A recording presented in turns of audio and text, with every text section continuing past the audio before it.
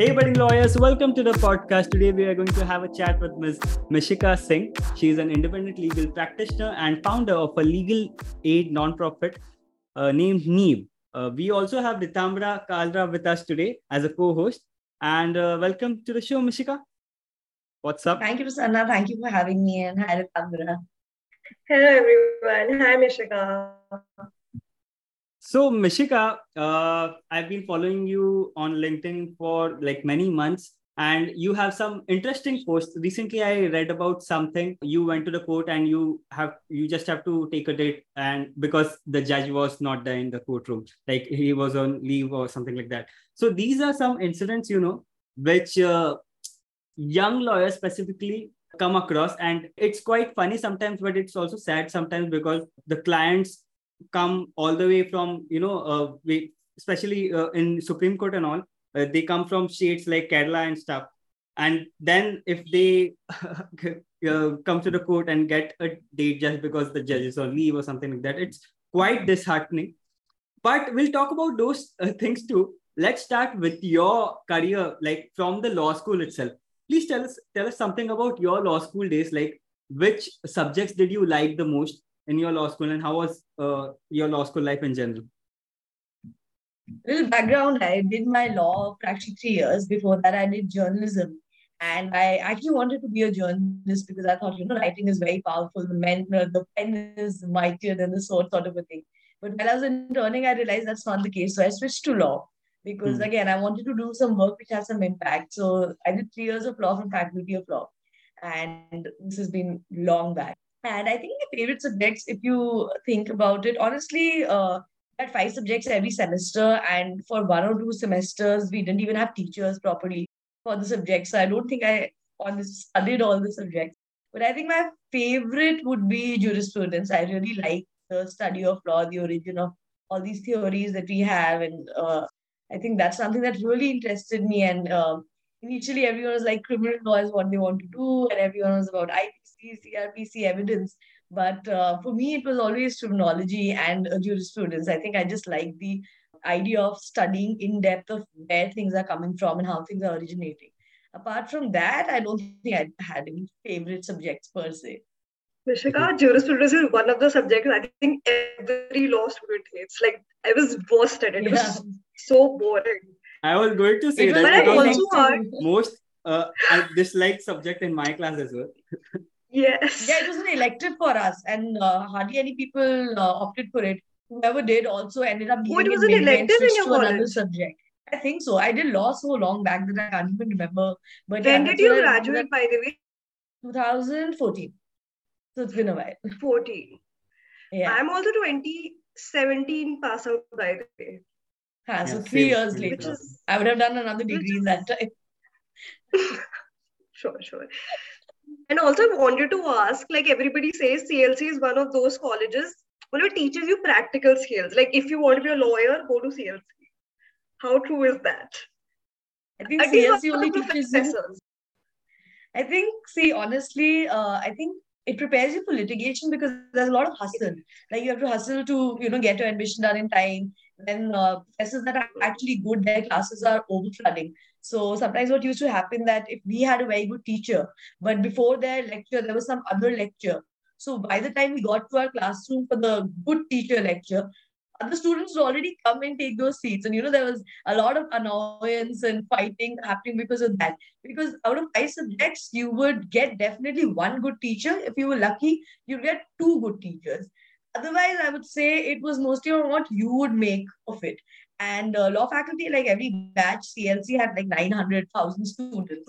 And I think by the time you get to third year, around 700 graduate. But a lot of them were there only because they got good ranks, so they could get the hostel in the university. And they were prepping for other competitive exams, civils and all. So not everyone was motivated by law. The age group was also different. Some people came right after 3 years of whatever course they done, or 4 years or 5 years, depending on where they were coming from.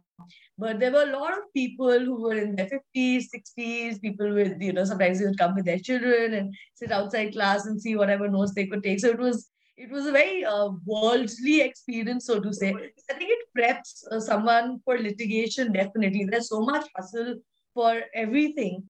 I think it's a good starting ground to just prepare you for a life of a lot of movement and a lot of hustle bustle all the time.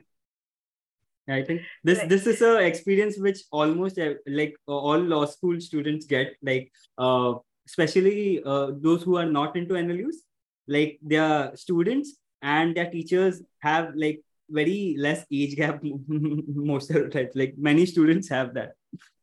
Yeah, on my first day, what happened? So we didn't know this, right? So on the first day, you went and you sat, and every time an older person entered, you'd all stand up. Good And then you're morning, like, they're also one of the teacher. students. So initially, it was quite entertaining for us to be able to figure out only who's the teacher, who's the student. But yeah. So how is good this times. that different? Like I always thought somebody who has done their graduation in one subject and then they opt for law, I always thought they would be more serious about law. Like for people who did 5 years like me, everyone just went into it and they were just figuring it out, like exploring. I always thought somebody who did CLC, other thing, 3+3, they would be more serious, at least about the subject. Like they want to do law per se. Like, I think that's for is all that the true? graduation. Like in 12th, you don't really know what's happening. So it's only when you do Correct. whatever you do in your graduation. Like so many of my friends did engineering and now they're doing event management and some creative things because you just jump into graduation not really thinking what you want to do with life. It's mostly like what do I want to do next? What is my interest? That sort of a thing. So theoretically, yeah, you're correct that people who theoretically who have come to law fact should have been more serious about law. But I wouldn't say so. Like there was just, I think, just a part of that audience which was there for the study of law. Like I said, there were a lot of people who were already working in other things or were just at home. There were Preparing for retired exams, people in like you our were class. saying. So it was more like developing a skill set for them and maybe just, study something new, but not like the intent of practicing every time. So, like you must graduated like what at like 2014 at 24, you were finished with law. I graduated Then when I was you 23. Yes. 23, right? So you stepped into litigation I or did. no? I joined a firm You initially. always knew you wanted to do litigation. Yeah, I was very sure about what kind of work I want to do and how I want to do it. So when I started with law, I knew that 5 years of PQA and I want to do something of my own. I want to set up my own organization, the kind of work I wanted to do. But those 5 years, I had to figure out how to build that for myself. So I started with a firm, then I switched to a chamber practice. And then I started out my own practice actually quite early, along with my other things that I was doing, like even while in employment. Like in the chamber practice, I had the option to take up my own cases if I had the time. So as early as Hmm. 2016, I started taking my own case. Actually, 2015 August, I took my first independent case. So it's Like been a when long time, and then I I kept was building working on with a it. firm. Hmm. I think your firm was really nice. When I was working with a firm, like there was an embargo. Like you cannot take, you can take up cases, but then you will have to devote more time with the firm, which is always a thing of clash. Because I think everybody who steps into litigation wants to set up their own thing, like at some point at least. Yeah, like in litigation, I think that's usually the end goal. Because if you're building for someone, might as well be that someone. Build for You're yourself. constantly building a practice, networking, clients, all of these things. So I think it's a good idea to eventually look at setting up your own practice. But I do also understand that I come from a place of a lot of privilege. My family is in Delhi. So it was easier for me to decide, okay, I can struggle for some time because at least I don't have to pay rent. My 3 meals are taken care of, and my clothes are getting washed. So that urgency to earn money, so to say, could have been dispensed with in my case. But I don't think a lot of people have those kind of privileges. So even though the thought is there, but I'm conscious that I was quite lucky to be able to do what I wanted to do, and that's all thanks to the privileges that I just stated. And not everyone can be in that That's situation. true. So I understand why in litigation also jobs are important. And I saw this around COVID, and a lot of people were, at least in chamber practice and all, they were let off, and they couldn't afford to stay in Delhi because even in any case, litigation doesn't pay a lot when you're starting out. I, Um, Even for the correct. next 3 4 years, it doesn't pay much. So you're just making ends meet sort of thing. And when something like COVID happens, it makes you realize that you need constant money to be coming into your Stable account to be money. able to sustain yourself in a city which is not your primary city. It's not a city of your residence primarily. So that way, I think the desire may be there, but I think only the lucky few may be able to implement, things to get to that end goal. But I think with that desire, like you said, at least firms pay you well enough to have that stable income. But like you said, chamber practice, it does not pay you at all. You cannot make anything meet. Like you will have to find your own clients to sustain yourself. I think that's with privilege, that's somehow a necessity also. Because chamber Definitely. practices pay you nothing. So like That's true. what was your vision with the organization? How you I also you are impaneled with Delhi High Court Legal Services Committee. What is the process for getting impaneled with Delhi High Courts? Okay, so the Delhi High Court has a legal services committee. You have to be enrolled for, I think, 5 years to qualify, and then there's 10 years. So they have different panels. There's civil, criminal, and there's mediation, and now they have matrimonial separately. I think it started this time only. And once you apply through a form which has basic details. Then they shortlist you for an interview, and the interview is usually done by a sitting judge and the senior advocate. And if you clear that, you're on the panel. It's a fairly simple process. It takes a lot of time. Like I applied in March of 2021, and my final appointment was around Christmas of 2021. So 9 months of things. So I've also heard like people need jacks to get impaneled with that. How true is that? I didn't have a jack, so I don't know. Maybe again, I just got lucky. I don't know. But if I would have used a jack, then I would have a better idea whether it works or not. But I'm a first generation lawyer. I have no jack. Yeah. And no one will disclose if he or she has used the jack or to get at that place, right, Tamra? Not on Yeah, not probably. publicly. See, I don't know anyone who's categorically told me that, this is how I got it. So, but there may be something like that. Like I can't say it because I don't know how the first form that you fill out has basic details, like, or your details of your degree and all. And after that, I would think that everyone gets shortlisted for the interview. You have to upload 2 orders of the High Court.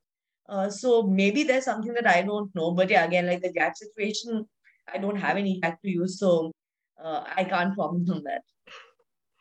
So when did you start with the organization Neve? Like what was your vision with it? You're already impaneled. Like why do you like there are organizations like Delhi High Court Legal Services Committee, then there are organizations like DLSA. Like why did you think there's still a need for an organization like Neve? Okay, let me take those questions one by one. The organization we started in 2020, so it's been a while.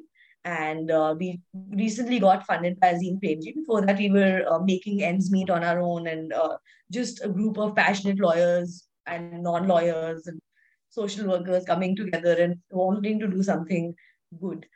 That is how we started. So the organization is now 2 years old. My empanelment happened, like it started this year only. So I was already knee deep or neck deep or head deep or however deep I was in the organization when the empanelment happened. And to come to your last question about why is there a need, the need is we do community work. The idea of the social justice lawyering, the kind of work that we're doing is to make justice accessible. And justice accessible is at different stages. So, you need legal awareness. You need someone to provide you legal aid. And that person also has to be accessible. So the place that we work, from there for someone to even come to High Court for a matter is a big deal, just to figure out how to get there. Firstly, they don't have that kind of awareness about their rights are getting violated. So if you don't know what your rights are, how do you ascertain what's getting violated? So I think the need for legal aid is always going to be there in our country. I think law is never taught in schools unless you opt for law as your higher education. You don't know about even basic laws. Like, I know well-educated women who don't know about miscarriage law or the policies that their company should have. And these are educated people. So unless it hits home, no one really makes an effort. And when it does, the first thing they do is Google it. But the community that we are working in, has those one phone for 5 people in the family. If the bed earner is going out to earn, the phone stays at home just in case someone needs to contact. So obviously they're not going to Google that, this has happened and what are my options. So there's a need to be going out in the community and helping people understand what their rights are. So at least they have knowledge of where they can go if their rights are getting violated, or even to understand if their rights are getting violated or not. So I think, for organizations like Neve, the need is always going to be there. Also, you were saying that when you were in law school itself, you had started working on the organization. Can you go a bit deeper into that? So I hadn't started working on the organization. I had an idea of what I wanted to do. And throughout college, I used to do only like legal workshops here and there if I got some time, but that was mostly negligible. But since 2016, I started conducting these legal awareness workshops. I would go to low-income communities. I would collaborate with NGOs or just get the domestic helps in one area of let's say one society or one sector in Noida, something like that, and just give them basic knowledge about okay, what is an FIR? How can you get an FIR done? What happens if you're not able to file an FIR? What is the different kind of abuses under domestic violence? So I started building on that since 2016, but the idea was to get to a place where I can also provide legal aid, because going for a session and um, explaining the law is different. And actually taking up someone else's case is much different. You need to be committed financially because they are unable to pay. You need to be committing your time for it, knowing that, they're not in a position to pay. So that was only later that I started being able to even afford that kind of luxury that I can take someone else's case and not charge them for it. But I think, individuals always have a limitation. Like if I was just doing this on my own, I wouldn't have an Azim Premji funding me. They wouldn't be like, okay, Michika, well done. Let's give you a lot of money. It doesn't work like that. So you need an organization to sort of have a structure to the kind of things that you want to do. And I honestly believe that if you have a good team, you can do much more wonderful work than you can do just alone. Of Of course. course, there's a bunch of ideas that are coming in, but everyone comes with a different skill set. I may be very good at in code, but someone may be very good at engaging with the community. Another person may be very good at approaching sensitive matters in a particular way, which skill set maybe I don't have, and I can only develop by working with them. So that was the sort of trajectory that the organization has seen. But the cementing happened. I came back from my master's around 2019. And of course, at that time, all the protests and the CA and detentions and all were happening. So my work started with helping people who are getting detained. So basically, to say that if you're getting detained, these are your rights, irrespective of what your political ideology is. You're a citizen of the country, so your rights are going to be there. Now, you may be protesting for the right thing, for the wrong thing. You may like CA, you may reject CA. Whatever it is, you still have your rights. So the idea was to be protecting those rights, and then we were working on ground. A group of lawyers, just an informal collective, started going to protest and seeing if people are getting detained, and just we would send out information saying if you're going for this protest, these are the 10 things you should remember. These are your duties, these are your rights, what to do in case you're getting detained, what to do in case the police ask for your phone. Just general information, because a lot of the people who were out in the streets were young students. And these young students, again, the Josh is there, the Jazba is there, but the knowledge is not there. So with your Josh and Jazba, you also need to have the knowledge of if something goes wrong, how can I get some help, or what are my rights, or what are my duties? So that's how we started. Unfortunately, in 2020 February, we saw the riots that happened in Delhi. And immediately after that, the Delhi government announced the compensation scheme. So major work of ours started around that time, and we started helping people to access that compensation that the Delhi government had announced. They didn't announce any procedure. They didn't announce any, what documents they needed, nothing. So these people who were already, in an area where they didn't have a lot of knowledge, or they were just going on with their lives. Suddenly there are riots. They've lost their shops. They've lost their houses. Some people have lost their lives, limbs. There's injuries, bullet injuries that people have sustained. Now they've been told, okay, you can get compensation, and this is the scheme. But they don't know where to go, how to file, what's the form, how to fill that form. So we set up camps in that area. A lot of collectives came together to set up these camps, and we helped around like the camp that not Need, this is a collective of various other lawyers that was there. Need didn't exist at that point in time. Was set up, and we helped around 400 people just file their forms. If they have to file an FIR, and just write the complaint, go to the police, tell them that take 2 copies, get a stamp or DDI number on the Xerox that you have. So just these things we started doing. Then again, unfortunately, COVID happened. So during COVID, obviously the problems the people were facing were much different. It wasn't about their compensation or their rights. It was about, roti kapra. and makan, they didn't have a place to stay, they didn't have food to eat, and we thought we'll provide them with dry ration. They're like, the house is burnt, like where do you cook this dry ration, this dal and chawal that you were sending for us? So it sort of shifted in terms of the work that we were doing. Around May, June, things started settling a bit. And in June, we filed our first compensation. So by June, Neve was very much there. And we filed the first case for claiming compensation in the Delhi High Court. And July is when we got formally registered as a, that has been the trajectory. And, the work sort of was tailor-made for us. Now, of course, we're doing a bunch of other things. We're working with the rights of Muslim women. We're working a lot on domestic violence. We're helping with a lot of social entitlement camps in that area. So we held more than 2-3 Aadhaar card camps where people can get their Aadhaar cards made, updated. There are a lot of laborers in that area. So we're helping them get the labor cards made so that they can access the schemes that have been announced by the government.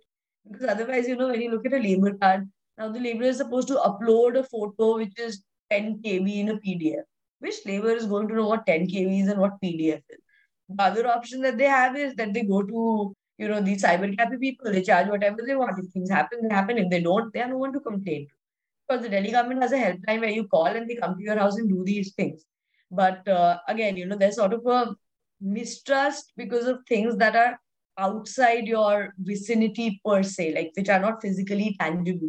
So for them, it's easier to go to a cyber cafe and get duped there than trust an automated phone thing which can help them get their labor card made. So those are the kind of things that we doing now. So it's mostly working with that community and making sure that the community gets uplifted because of the kind of work we do. So the Neve as an organization completely doing pro bono work. Yeah. Right. And you recently mentioned that you've also got funding with Azim Premji. How did that happen for you? Like how is so much of work, making it? Ritambra. So much of work. She told you just now. She was speaking at a stretch for That's how like it happened, around 10 people minutes, I notice guess. the work. People notice the work. Someone connected us to Azim Premji. We spent 8-9 months speaking to them. And I think they had some faith in the work that we're doing and the fact that we can do better if we have a funding in place. That's how it happened. So this is how you paid your first salary, I guess? The post you had wrote? Yes. That is how finally on 1st of October, my first salary from Neve Foundation for Legal Aid came. And I can't tell you, I think it was one of the highest points in my life till date. So yeah, it was quite good. Like still, I'm talking about it, it's giving me goosebumps right now. It was very emotional moment for me. In fact, the day I got the call for the funding also, it was around 8 or 9 in the morning, and I was just having a late morning. So I woke up and I got a call, and I thought it would be one of those things that, okay, you have to fill this form or something. And they're like, oh, how are you and what's happening? Oh, by the way, congratulations. You have been granted the fund. And, before they could finish the sentence, I just started crying. And after that, my husband was sleeping. So after the call, I just went to him and I was trying to shake him. So he turned around and just saw me crying in the morning. And he's like, is everything okay? Are you fine? I'm like, no, I'm just very happy. He's like, what has happened? Like, can you please tell me? So yeah, like I think Azim Premji has given me some really good milestones and moments in my life. Like even when the funding came, it was we were working hard towards it, but still when you actually cinch the deal, it's a different feeling altogether. It's like acknowledgement that the work you're doing actually does have some impact. It's not just you wanting to pursue your own dreams. You're actually alongside being able to help other people. And how does this funding thing works, like the process, and how many types of fundings are there? Can you just elaborate on that? So Azim Premji usually looks at organizations which have been there for 3 years or more. The first time I got in touch with them, we were not even a year old. But, I just dropped a line saying, hello, we are doing this work. Please give us money, sort of a thing. That didn't get taken up, but eventually Azim Premji was looking to support some young organizations working in this social legal field, sort of a thing. And that's how the conversation started. Someone who had volunteered at the camp that I had mentioned, we'd set up right after the riots for the compensation form. Someone had volunteered over there and they connected us to someone at Azim Premji. and one thing led to the other. So Hmm. this is not a regular process of funding that they had. We are their pilot project. They selected some 5, 6 organizations, and we are one of them. And you Young had applied to organizations. multiple such organizations for funding? Actually, we did apply to a couple of organizations. I won't say multiple, but Prasanna, the problem is that we are all lawyers and we're looking to do some good work.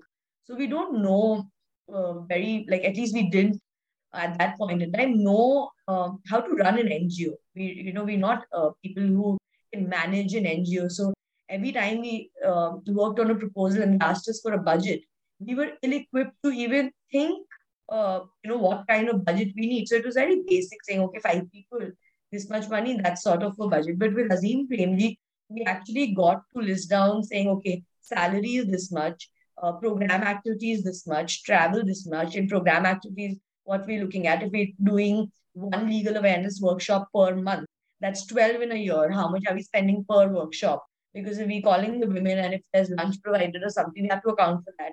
If we're publishing any material, we have to account for that. So they actually, with Azim Premji, now we're better prepared to pitch for another funding if we have to. But before that, I think we were just trying to sort of see where we stand.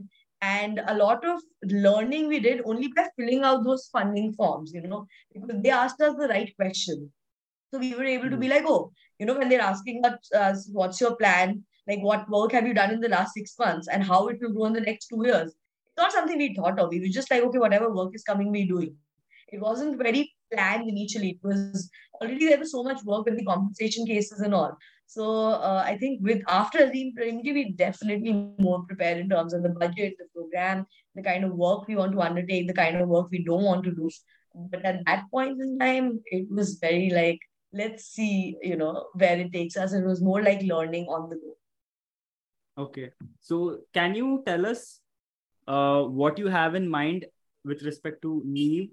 And it's like, what are your future plans with regards to NEEV? I think definitely working more in the community, like at least immediate and long term goals are related to the extent that we've been in this community at least for the last 2 years. And we intend to stay till in that area, everyone knows that if they need any legal advice, this is the organization that they should go to.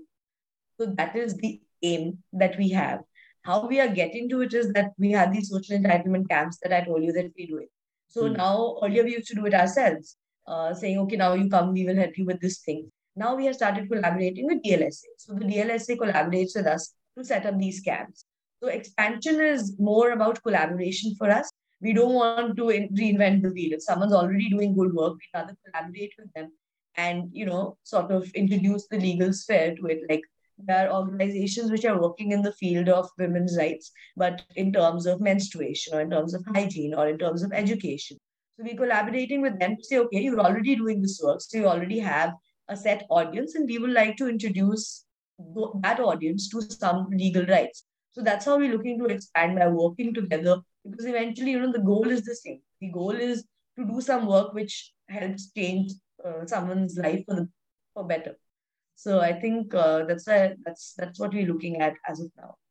Is the organization working pan Delhi or any area Yeah, specific? right now we're in Delhi and NCR. We have colleagues who help us with the cases which requests we get.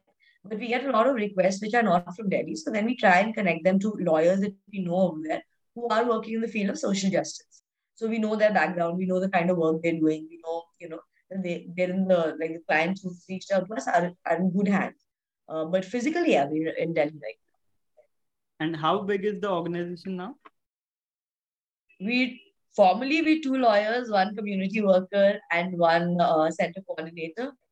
Informally, there is a bunch of other people who've helped us get to where we are. And like we have a lawyer in High Court, we have a social worker who's now just become a lawyer.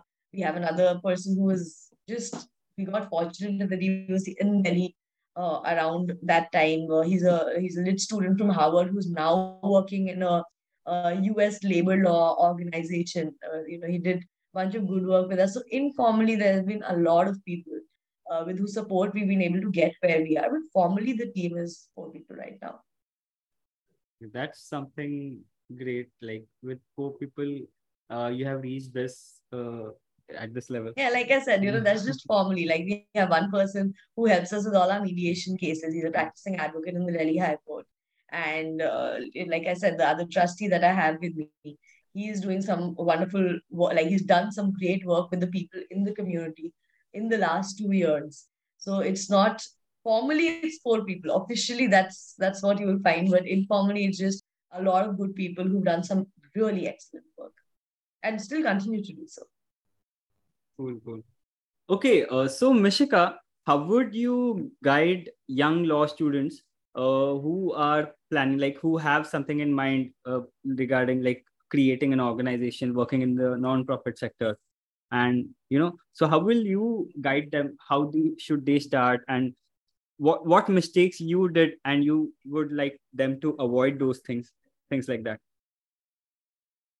I think first and foremost, find a way that you can sustain yourself financially, because initially the organization is unlikely that it'll make money, and you need to be able to sustain yourself. Like for my case, I had my own practice, which I had while I was building Neve, and so did other people. Whoever was a part of Neve and working in the last 2 years before we got funding, they had other things going on for them, whether it was employment or whether they had their own practice, whatever it was. So I think initially you can't have money as a motivation, because you need to build some work to be able to get funding, to be able to get people to trust you, to give you any amount to sort of continue the work that you're doing.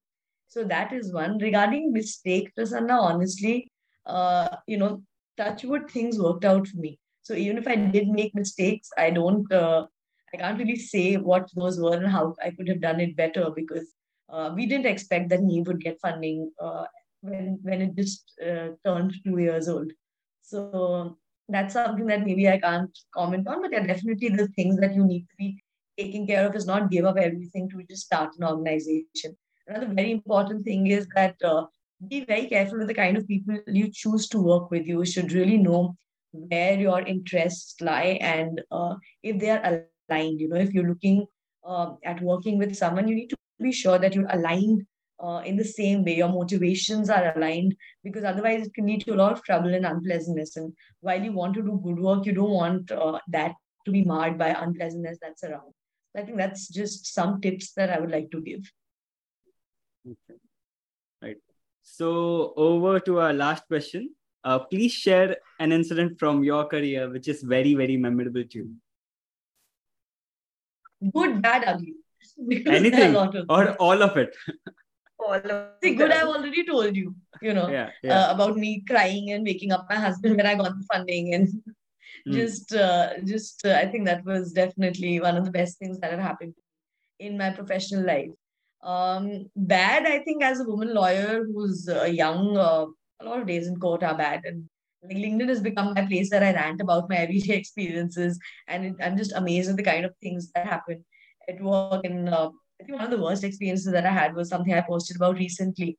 Was when I got to Gautam Budh Nagar, this Surajpur court for a case, and considering it's in Greater Noida, physically accessing justice is definitely a problem for Noida people. Like how do you expect them to leave everything and commute to Greater Noida when financials are a problem? So I'd gone for a pro bono matter over there, and at the gate only I was told, strike is happening, no point going. But we didn't know anything about the case. So I had to see the file anyways. I went inside, figured out the courtroom, tried to see the file, and then I was told by the helmet, कि आज तो लग रहा ही नहीं है. I said, no, online, I have to show the screenshot that it says this date. I said, हाँ, हमें जो दिन समझ आता है हम डाल देते हैं, और आपको केस का डेट तो कोर्ट से ही पता चलेगा. So I'm like, okay, but I want to see the file. So he said, you go to the record room and find out from there. So I was like, okay, where is it? He just pointed in some vague direction. So I went out of the room, like you enter from one side, you exit from the other. And over there, I met a lawyer. So I asked him, a young male lawyer. So I asked him, I said, can you please direct me, where this courtroom records are kept? And he said, you see that wall over there? Wahan se just take a right. So it was a half-built wall. So I said, okay. I went there, I took a right, and he directed me to a gents' washroom. And after that, I was like, if I find him, I will really make sure that, this kind of behavior is very untoward. Fortunately for him, he didn't get found. Otherwise, I would have made his life a living hell. But yeah, I think that was just bizarre. And, it sort of, it it's like someone making an attempt to show you your place in court, sort of a thing. And it's really not pleasant. So now I can laugh about it. It's a funny incident that I went to the washroom, but at that point in time, like I was literally shaking with anger and also hurt, and also just being like that this is just not done. This is not how you treat a fellow colleague. Probably just on the basis of their gender, like sending a man to a men's washroom wouldn't be as funny for them. But yeah, I think that was definitely a highlight in a bad sense. I think that'll stay with me. And yeah, there's this one time I thought I'll get contempt, which would notice against me for one of these matters where I was engaged by this lady who had done legal aid counselors previously and was having a problem. So I went and I filed the wakalatnama in the case, and the date had already been fixed. I said, that's not a problem. Two cases, maintenance and domestic violence.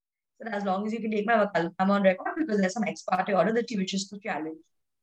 So the other side lawyer is like, she's changed so many lawyers, and I said, but that's her right. She can change as many lawyers as she wants. Like, it may not be the best conduct, but it's not wrong to do that. And then the judge was like, oh, look at these new lawyers. They think they are going to stay, but they don't know. And then she just went on and on. But I had to get back to her by saying I did not make any comment about anyone's competency here. All I'm saying is I'm new on record, so please take my wakalatnama. And I was like, like with all due respect, it was a lady judge. I said, with all due respect, please do not make these personal comments because I have not said anything to that effect. She just looked at me, she's like, Thand rakh. Like, okay, this is, and I should just actually Thand rakh and just shut up and, get my wakalatnama instead of getting out of the court and dismissed like that. So, yeah, that was, like I said, it's very part and parcel, the bad things, but the good things I already told you about. So that's more important. That's what I think keeps me going and others also going, that you have good days. And those are the ones that count. The good outweighs the bad. Yeah, I just Sorry, I couldn't hear either of you. There was overlap. Sorry. I was just saying that I miss these things the most since I've left the profession. Such incidents inside the courtroom, outside the courtroom. And you're still in the profession when you're getting to hear them, but you don't have to experience them. So it's, I think, the best that you're getting to speak to lawyers about their experience. But you don't have to go through that trauma of being a lawyer in Delhi at this point in time, which can be traumatic at points in time. Not always. Mostly good for me.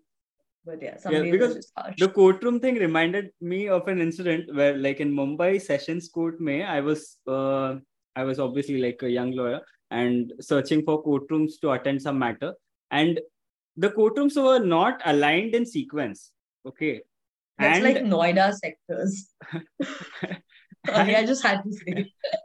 Like it's like 24, 25, 26, and 56. And I'm like, where is this code? And I'm searching for 56 in the sequence, like in the 50s row, like 51, 52. And I don't know about it.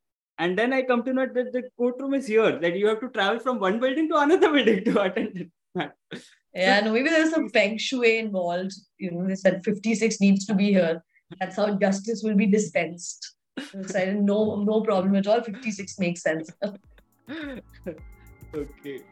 Thank you so much, Mishika, for sharing your experience. And this was a great conversation. And thank you all for listening to this podcast. If you like this episode, do check out our other episodes available here and follow us here so that you don't miss out a new episode.